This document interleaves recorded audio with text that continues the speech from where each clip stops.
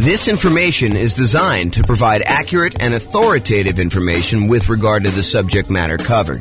It is offered with the understanding that the presenters are not engaged in rendering legal, accounting, or other professional services. If legal advice or other expert advice is required, the services of a competent professional should be sought. Welcome to the Hollywood Real Estate Investing and Real Estate Financial Planning Podcast. Learn all about investing in real estate in Hollywood, Florida, with a combination of real estate financial planning and modeling with numbers specific to Hollywood, plus syndicated, more generalized recordings of live and pre-recorded real estate investing classes. Not all of them specific to Hollywood. Be sure to stay tuned after the podcast for a message from our sponsors. Well, good morning and welcome, everyone. I am your host, James Orr, and today I have a really exciting class. This is sort of a continuation of yesterday's class, and today we're going to go over something that I feel is being sort of misrepresented in the marketplace in some ways, and I'll explain to you what I mean.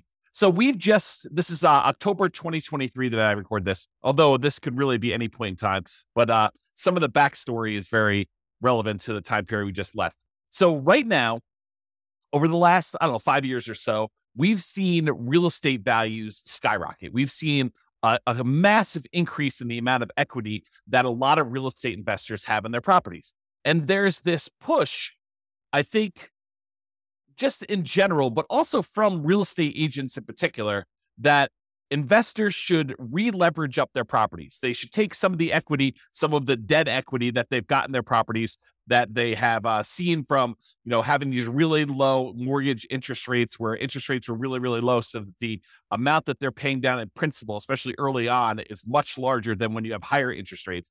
Plus, they're seeing their property prices go up a lot. And so the amount of equity they have in their properties is really, really high. And we all know, well, I hope you all know, that as you own a property for a longer period of time, as your equity grows in the property, the return you're earning on that equity tends to decline. It's a real phenomenon. This actually exists. Like when you own a property for a period of time, the returns you're earning compared to how much you have invested in the deal, the equity you still have locked up in the deal, actually goes down over time. And so there's this tendency, this desire for a lot of real estate investors to say, hey, I've got all this equity in my properties.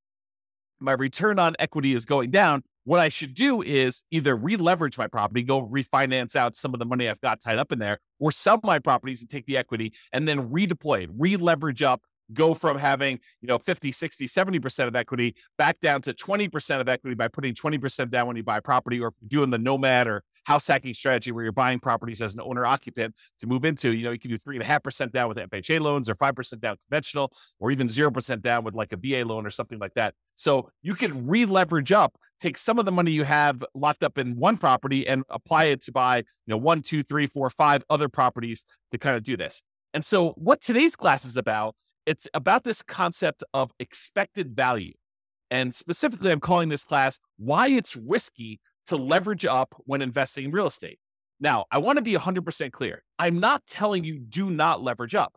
I'm not telling you to leverage up either, though. What I want you to understand is why it's risky to leverage up. And I want to show you some examples as to why you may not want to do this and what could possibly happen, so that you do this with eyes wide open and you make a educated decision when you do this. Plus, at the end, I might show you some really, really advanced stuff that we're doing where I go to Freaky Town about how we model some of this stuff to model more realistic examples of what's happening in the real world. So this class is called Expected Value, Why It's Risky to Leverage Up When Investing in Real Estate. And I'm going to jump right into the presentation. And first, I'm going to define expected value, because some of you are like, expected value, what? What is that whole thing? So what is expected value? Expected value is the average of the probability weighted outcomes that you might see in a situation. The Oxford Dictionary's definition is a predicted value of a variable like net worth or cash flow, or how long it's going to take you to be financially independent, or a measure of risk like debt to income or debt to net worth, or any of these other measures that we have. It's any variable that you want to do, but it is according to Oxford Dictionary's definition, a predicted value of a variable calculated as the sum of all of the possible values each multiplied by the probability of their occurrence. And I'm going to go into some examples, but I want you to just understand like what is happening here. So for us, we might ask something like, what is my estimated net worth or cash flow or the month that we achieve financial independence, where we look at all of the different things that could happen and what the probability of each thing happening is. So if we say, okay, look, I'm going to make this investment in this property. A year from now, what will my net worth be? Well, property values could go up. They could go up a lot in the next year. It's possible we could see a 10% plus increase in property values. But is that a very likely event? Is that very likely to happen? And the answer is we don't know, but we could guess and say, that's not like 90% chance that that's going to happen. We're not thinking that it's going to be a 90% probability that property values are going to go up 10%. Could it happen? Sure. Maybe it's a 10% chance. And picking these probabilities is difficult, but the idea is that you do your best. You pick like what you think could happen. Now, is it likely that property values will go up a little bit in the next year? Sure. I think that that's a reasonable assumption for a lot of folks. And so maybe you say, 40% chance that property values are going to go up in the 3 to 5% range. And then you could say, well, I also think it could be somewhere between 0 and 3% that they go up. And so you can go ahead and estimate the probability of that being whatever it is, 20% or so. But there is also a probability that property values will go down. And there's a chance that it'll go down a little bit, 0 to negative 3%. And then you could say that's about whatever it is, 20%. And then you could say there is also a chance that we will see a pretty significant decline in property values. Maybe that's a, 5 or 10% chance where it goes between -3 and -5 or -3 and -6 or -3 and -10 or whatever you decide your numbers are and what the probability is. Then the idea is you could use all of those estimates you came up with. There's a 10% chance it's going to go up 10% and a 40% chance it's going to go up, somewhere between 3 and 6% and, an X% chance. And you could actually look at all that and you could do some basic math to determine what the average of all of those probability weighted estimates are to see what is likely for you and see what you are likely to achieve when we do that. So let's look at a really simple, I would argue overly simple or oversimplified example of why leveraging up adds risk. And I'll start with something basic, and then I'll add a little bit of complexity, and then I'll show you a lot more complexity with a very basic example of a very advanced example, but a brief example of what that is. Okay, so imagine for a second that you have a 6-sided die, regular die that you might play in Monopoly or something like that. And you're betting with the roll of the die that the property you're about to buy is going to do something. Okay, and so you're betting basically $100,000, a down payment, on the roll of the die. If the die lands on a 6, then the property you bought does really, really, really, really well, and it's worth $1 million. Your $100,000 initial investment becomes worth $1 million total. Okay, that's only if you roll a 6. If the die lands on 1, though, then you are forced into foreclosure. The market goes horribly wrong. You have to jettison the property. You have to actually give the property back to the bank. You lose the full $100,000 that you invested in the deal, and you lose your credit. You have bad credit when you do that too, okay? So if it lands on 1, then you're forced into foreclosure. You lose your entire $100,000 investment. The investment goes completely to crap, okay?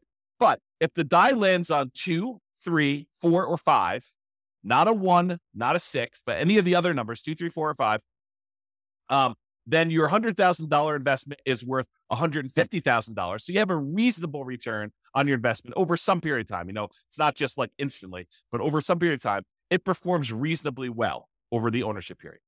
So the question is, should you roll the die? Should you make the investment in this house? And what is the probability weighted average of all those results? So let's look at the math. And I created this brand new spreadsheet, which I will give to you as a download. I didn't set up a link for it, so I'll have to put a link in the show notes or something like that for you to get it. But it is a expected value, a risk and reward calculator, and it doesn't actually have to be for real estate investing, although this is a really good tool for you to estimate, a really basic tool for you to estimate what is going on with your real estate stuff. So what we did is we just put into this spreadsheet what the different results were, what the value of those things would be after those results happen, and what the probability of that happening are. And then we do some calculations, and I show you what the expected value is. So I'll go walk you through it. So this is just the numbered examples of them. So you can put in as many as you want, up to 12. Of course, you can expand the spreadsheet if you need to in order to do more than 12, but I put 12 in here as kind of a placeholder to keep it neat. So number 1, property does really, really well. You roll a 6 on the die, and in that case, you make $1 million. And the probability of that happening is 1 out of 6, or about 16.7%. And so the weighted average of that, when we do the math, is $166,667. You don't need to worry about the weighted average number, but just realize it's doing a calculation for you there. You do need to put in the value, and you do need to calculate the probability for this. So you can just put in whatever you estimate it to be. In this case, it's a die. It's 1 out of 6. So when the property does okay, you roll a 2, 3, 4, or 5 on the die, then the value becomes $150,000. So your $100,000 becomes worth $150,000 in that case. And the probability of that happening is 4 chances out of 6, or about 66.7% chance of it happening. And then the property goes horrifically bad, horribly wrong, when you roll a 1 on the die, and your $100,000 investment becomes worth 0 in that case. So the value is 0 here. And that happens 1 time out of 6. And in those cases, we do some math on that, and we determine that the expected value of you placing a $100,000 bet on a roll of the die, in other words, putting $100,000 down payment, buying an investment property where these are the only 3 options, although they're not weighted equally, then that probability, the expected value, the probability weighted value of this particular bet you're making is $266,666.67. So in this case, if you could run this, if you had 1 million parallel lives to run, then on average, you would earn $666,667. Wow, it's a mouthful. On average of all those. Now, here's what's crazy about this, is there are times, if you roll the 6 on the die, when you do really, really well, you make $1 million, you look like a stud, and you start telling people about all the different special skills you have of rolling a die and how amazing you are at rolling a 6. And yeah, I did that. My $100,000 investment now became $1 million, and you look like a superstar. But really, it was a roll of the die to a great extent. Now, you chose to roll the die. You chose to put the $100,000 in. And this parallels to like investing in real life. Like, some of the things are out of our control. We don't know how the general economy will do. We can kind of make some predictions about that, but historically, we're really bad about making predictions about how things like this occur. Okay, so you go in there and one roll of die, you make $1 million, but there's a lot of times when you just do okay. You put $100,000 in over a period of time, several years or whatever, your $100,000 is worth $150,000, and that's the majority of the time. But what if in one of your lives, your $100,000 investment was the time when everything went to crap and it went to 0? You don't feel so good about that. And unless you have another $100,000 sitting right behind you where you can take that and redeploy it and make another investment right afterward in order to do this, the chance of you having that another $100,000 is relatively low for most people. So the trick is, when you're looking at these things, you need to not only look at the probability and the expected value of how this might do overall, but you need to look at how much of a variance there is. In one case, you make $1 million. That's 1 out of 6 chance. In one case, you make $0 or you lose all of your money, and that's a 1 in 6 chance. But there's a huge middle where 2/3 of the time you are actually only going to make $150,000 on that particular investment. So you got to decide, is it worthwhile that 1 time out of 6, I'm going to go broke, and 1 time out of 6, I'm going to become a millionaire, and like 2/3 of the time, 4 out of 6, I'm actually going to just do okay on this particular investment. And that's sort of the decision we're talking about as to when you should leverage up. So let me talk to you about this example. And this is just one of many examples I could have given you, but I think this demonstrates it pretty clearly. And so I'll just use this one, and we could do more of these in the future, especially if you like them. Go ahead and reply to me, send me a comment if you like this video, and we could do more variations on different things, not just this one example, because I think it's really interesting to think about this for a lot of different examples, but this one is particularly good. So let's look at the expected value. If you have one property, it's a $500,000 property, and you own it free and clear. You don't have any mortgages on it. You have $500,000 that you can invest. You buy one free and clear property. So you own one property, and it's worth $500K. So we have a couple different things that could happen in the marketplace, though. Okay, I set up 5 different scenarios. One scenario is where property values go up 6% and you have 6% higher rent. And we're kind of looking at like a year out. So this is sort of like 1 year of number where you're able to get 6% more rent and 6% appreciation on a particular property. And in that case, if you own one $500,000 property, including all the different benefits of investing in real estate, cash flow, your cash flow from depreciation, appreciation, and debt pay down, which is none in this particular case, your $500,000 becomes worth $571,972. And I've said, there's a 10% chance that will happen, that property values will go up 6% and you'll have 6% more in rent. And so we do that calculation here to show you what the weighted value of that is. Now I say to you, okay, there's also a chance that property values will go up 3%, a relatively reasonable appreciation rate on a single property, and that you're getting 3% more rent. And so if you do that, it's worth $555,000, almost $556,000. But I've said that is probably the most likely scenario. That 55% of the time, more than half the time, that is likely what's going to happen. You're just going to see slow and steady appreciation, about 3% per year, and you're going to see 3% higher rent when you do that. And so you make $55,000, almost $56,000 on your $500,000 investment, kind of doing that deal. Okay. But that happens most of the time, 55% of the time.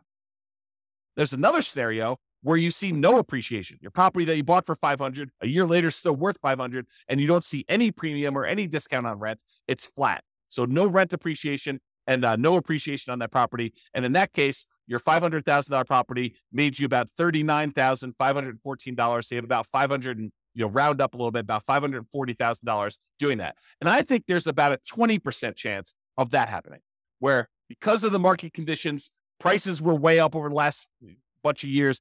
Interest rates are at 8%. And so we're saying, look, instead of property values going up, they're not going down, but they're not going up either. They're sort of just going to hold their own, and they're going to stay there for a year. And so we have about a 20% chance, or a 1 in 5 chance that is going to happen.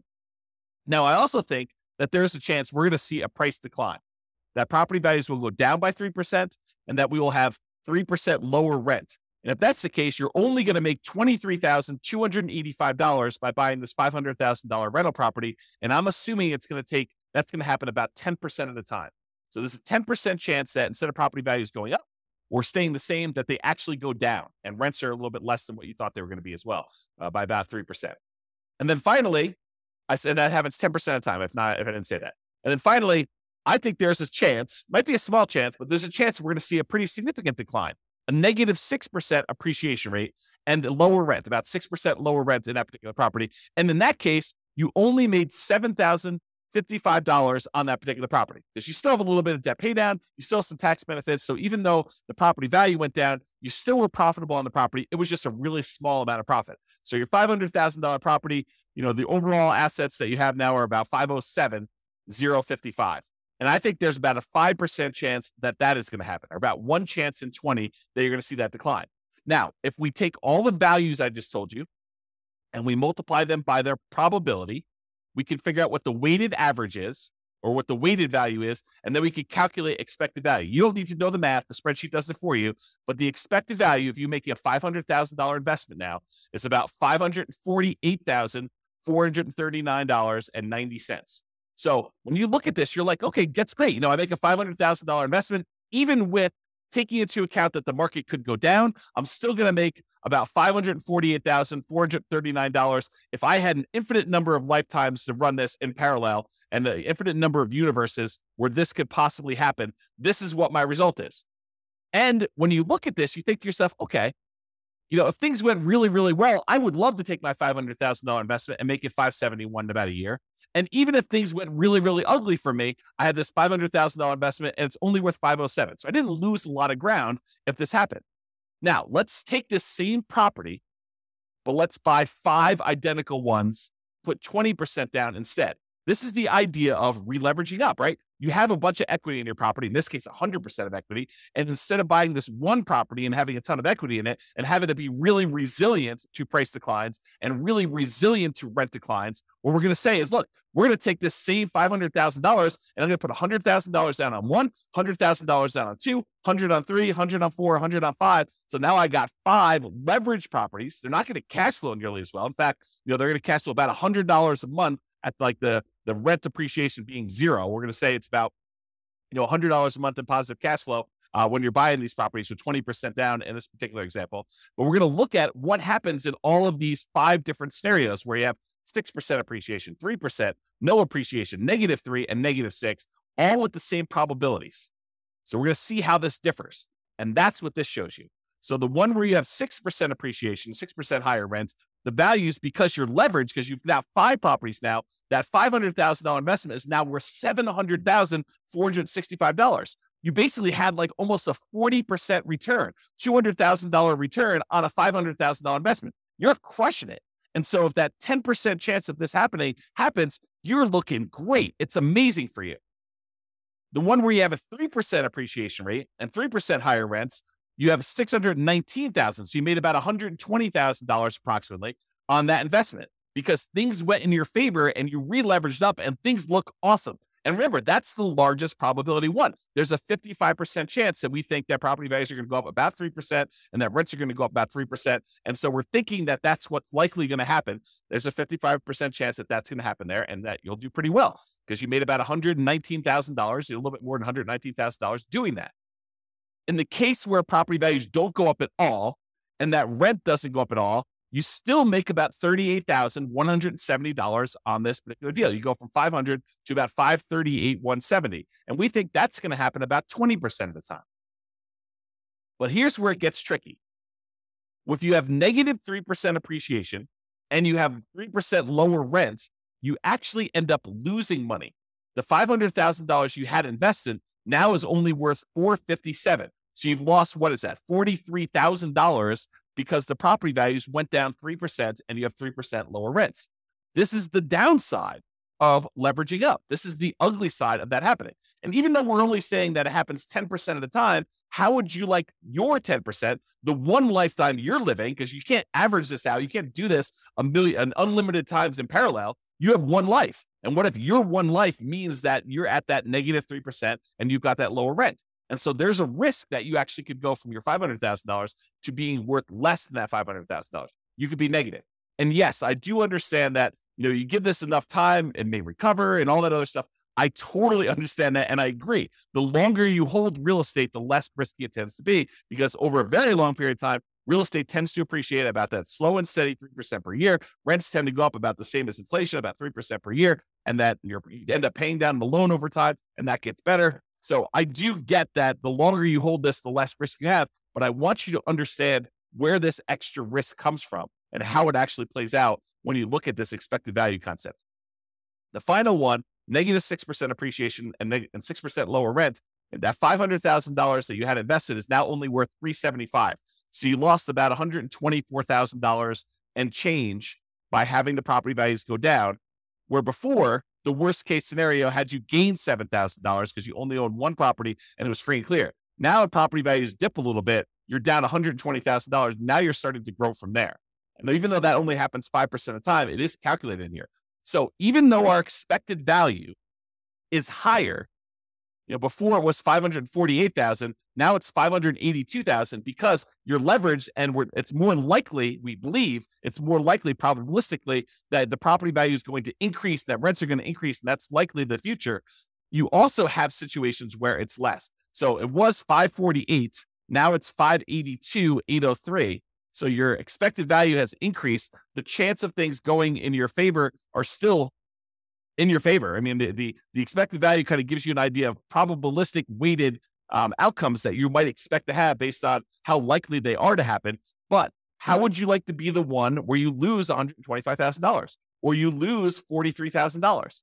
Those are ugly. And those can happen 10% of the time and 5% of the time for combined of 15% between the two of them.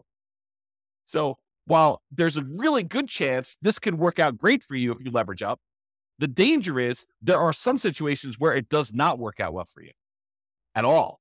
And you can end up losing money on this. So that's sort of the idea as to why you might want to think twice about leveraging up or the risks associated with leveraging up in real estate. So I just have some notes in here. Let me make sure I cover these. So when you increase leverage, there's a chance that with a reasonable drop in price or rent, you end up losing part of your initial investment. So if we go from that one free and clear property to 20% down, fully leveraged property, leveraged investment properties, there is a chance that you lose money if the property values decline a little bit. So think about that before you take all this money and re-leverage up. There's also a chance you do a lot better than you would without re-leveraging up. So the upside is greater, but there also is a dark side, a downside to this happening, which I want you to be aware of. And again, like I said at the beginning, I'm not telling you to leverage up. And I'm not telling you not to leverage up. I just want you to understand what the pros and cons are and what the risks are associated with this and why it does add risk for you to decide to leverage up on your properties. Okay. So estimating probabilities. What can be difficult is correctly, reasonably estimating probabilities, especially when you're a newer real estate investor and you don't know what is normal. I spend a lot of time talking to you about like the assumptions we use when we're doing deal analysis and things like that. And it's based on long-term history. I mean, there's a tendency in a market very close to where I live for people to use 6% appreciation on properties when they're doing their deal analysis. And some people come to me like, James, so-and-so uses 6% when they do their deal analysis. And it's based on, the fact that that particular city has seen, 6% appreciation, depending on how they calculate it, it could be that, over the last, whatever, X number of years. As I say, why are you using 3%? Because I'm conservative. That's why.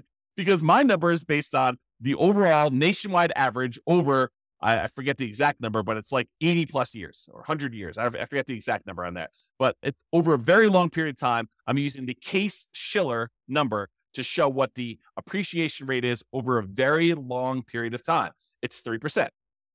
Okay. And the inflation rate is about 3.1. And so inflation and appreciation are about the same. Okay. So property values tended to keep pace with inflation. It's one of the arguments some people use as to why you shouldn't invest in real estate. Real estate just barely keeps pace with inflation. Why would you go and invest in that? Because it keeps pace with inflation and we can leverage it. So even though we're seeing a 3% increase that's keeping pace with inflation, we may only have 20% invested. And so we're getting 5 times that or 15% return, 5 times 3% per year, 15% return. And inflation's only 3%. So we're gaining 12% a year on inflation. That's why we invest in real estate. One of the reasons. Okay. So people will argue, I don't want to invest in real estate because it just keeps pace with inflation. Yeah, that's awesome. That's great. Okay. So when some people say to you, hey, look, real estate in my market historically over the last 5 years has appreciated 8%. I should use 8% in my appreciation number in my spreadsheet analysis. I don't think so. I think that's a little optimistic. I do not encourage you to do that. And so coming up with these numbers to use is really, really difficult. Like what you should use for values is really difficult. And additionally, coming up with what probability, what the chances are of that happening are also very, very difficult to do, especially when you're new. How do you know, when I did my assumptions over here, how did I know that there was a 10% chance that property values would go up by 6% in higher rent? I guessed. It's an educated guess, but I guessed.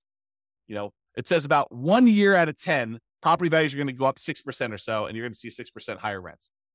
Is it possible that I'm wrong with that number? Sure. Is it possible it's 1%? Sure. Is it possible it's 20%? Probably not. Probably not. That would mean that every 5 years that we're seeing property values go up by that much. Maybe in some markets, but overall, I don't think so. So it's really hard to do this. And that's why, and honestly, it's imperfect because even if we had perfect history going back 100 or 200, 300 years, the past does not dictate or exactly say that we are definitely going to have exactly what happened in the past happen in the future.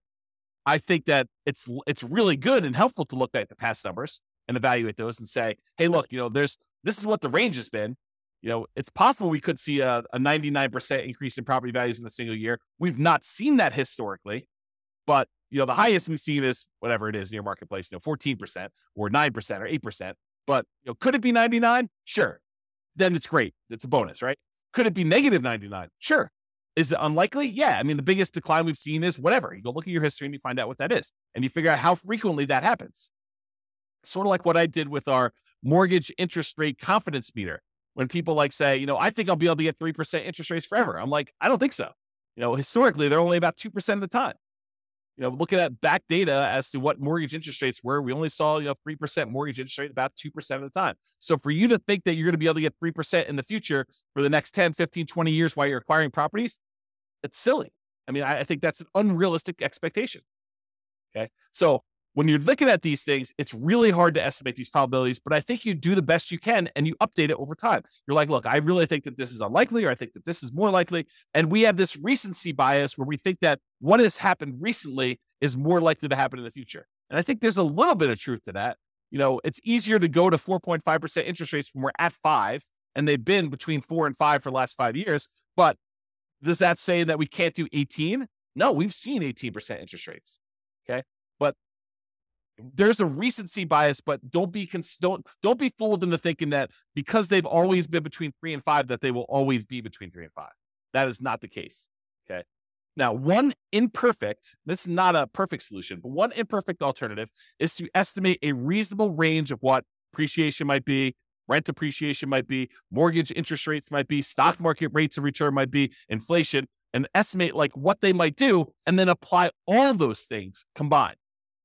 So imagine modeling your portfolio, and you say, look, okay, I've got whatever it is, $50,000 now, and I plan on buying a property as soon as I can save up a down payment. Then I plan on buying another one. I'll continue saving at this current rate plus whatever I'm making from the property, and I'll save up and I'll buy another property after that, and I'll buy another property after that as soon as I save up down payment, and I'll buy properties as quickly as I can until I get to 10. Then when I get to 10, I will hold on to them until the property values increase enough and I pay down the loans enough where I could sell off a certain number of them, pay off the remaining properties that I have, and actually live on the cash flow, have the cash flow for the properties that are paid off be enough to support me as being financially independent at some point in the future. That's my plan. My plan is to acquire property. Maybe I'm doing Nomad. I'm put 5% down in order to do these. I'm going to do a number of Nomads that I can get. I'll get to 10, and then I do that. And you say to yourself, okay, how do I estimate the probabilities of all this, James? Like, how do I think about this? Well, I think you take each part. You say, okay, appreciation.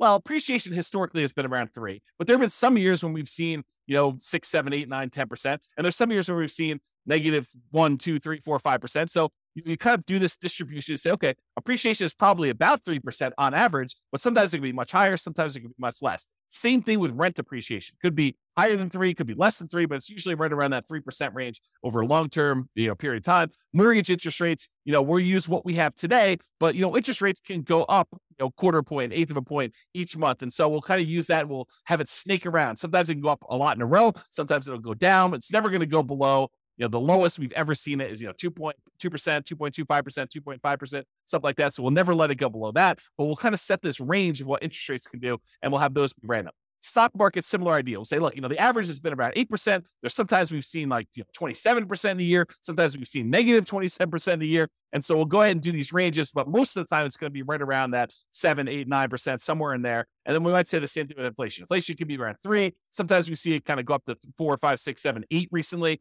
Sometimes it's down to negative, 2, 0, 1, and maybe it's less likely to be negative. We can kind of set those probabilities. Then we take all of those and we apply them to our strategy of buying properties. And we do this analysis using software like the Real Estate Financial Planner, which allows us to do this crazy stuff where we model all this. Now, this is not a class on that particular stuff, but that's typically what I do when I do this type of modeling in the Real Estate Financial Planner software. I will go take like the stock market rate of return, and I'll say, I want it to be around an average of 8. In this case, it's about 7.8. Sometimes it's as low as negative 15% in a year. Sometimes it's as high as 30% a year. But on average, it's around this 8%. And most of the time, it's in this kind of like core 0 to 15% return, with some years being better than others and so like that.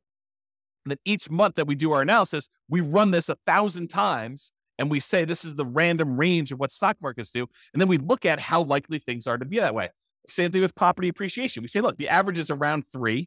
So it's right around here. Sometimes it's as low as negative 6 in a year. Sometimes it's as high as positive 12. And we can look at these numbers where it's mostly in this 0 to 6% range. That happens most of the time. But sometimes we have these outliers. And we can use this to analyze each individual property separately, or all properties as a whole, where they all go up together or they all go independently. Because sometimes some markets do better than others. And if you've got them spread out, some neighborhoods do better than others. Whatever you want to do, we can do all that. And then we get these results like this, where we can show you the range of values. This is that variance. Remember before on this spreadsheet, I showed you could be as good as, 507. Could be as good as 571,000, but it could be as bad as 507. And then the one where we had 5 properties could be as good as 700,000, but it could be as bad as 375, starting with 500. We do that same idea when we do that analysis of all the variables, so we can see there's a range. It could be as as bad as 750,000 in this range. It could be as good as $2 million. The expected value of it is around 1.2. And I showed you the 25th and the 75th percentile. It shows you that about 25% of the time it's going to be around $1 million, and about 75% of the time it's going to be less than 1.4 or whatever that is. And so we can see this range of values and how the entire investment portfolio will do in terms of net worth and cash flow and time to financial independence and all that stuff. And then what we really can do is we could say, look, I'm comparing two strategies. I want to know what's going to be riskier for me, what's going to have the widest range of variance, what's going to be the one where I am most likely to succeed, but also gives me a good chance of achieving my goals. And we can compare the two. So for example, in one case here, I'm buying 20% down rentals. In the other case, I'm buying 5% down Nomad rentals. And you can see the Nomad one gives you a lot more upside, a lot higher expected value. That's this dotted line here. Your expected value doing Nomad is like 2.2 versus an expected value of, let's see, whatever this is, about 1.2 if you do 20% down rentals. And the downside is not as bad. I mean, look, the difference between the worst case scenario, your like worst run putting 20% down, is about the same as your worst run when you do the Nomad strategy. But the Nomad strategy, the best run for 20% down is about 2 million. The best run for the Nomad strategy is about 4.5 million. And that's what we want to look at. We want to look at how these risks compare and see what the range of the outcomes might be when we're looking at this, because we could have a much higher expected value and a much higher upside without that much more or no more downside when we look at it. And by comparing these different strategies and doing different things, we can compare things like 5% down Nomad versus 5% down Nomad where we pay off properties first, or 5% down Nomad where we actually sell off part of our properties and pay those off in full. And we can look at these different things and see how they vary. And you could do that with things like net worth or cash flow. And this is one just showing you how long it takes you to be financially independent. And this is the 20% down one. It shows you that the expected value, the like number that is likely to happen, is about 30 years in this particular case with all these assumptions. And this is based on Norm and Norma, if you remember that from a previous podcast episode. But basically, it shows you it takes about 30 years for them to do this, but it could happen as early as 200 months, which whatever that is, a little less than 20 years, probably like 18 years or so, if I had to guess. And then it could happen as late as way past 40 years. It's kind of like the worst case scenario. So you can see the variance in those. And I looked at the 25th percentile.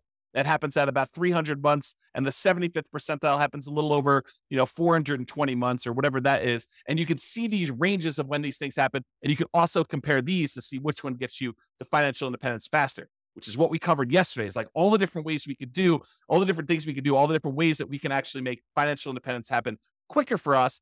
But that's not the whole story, right? We just showed you that sometimes you can actually have it happen faster, but if you look at it, it's happening faster at the expense of increasing our risk of having some type of catastrophic or significant failure.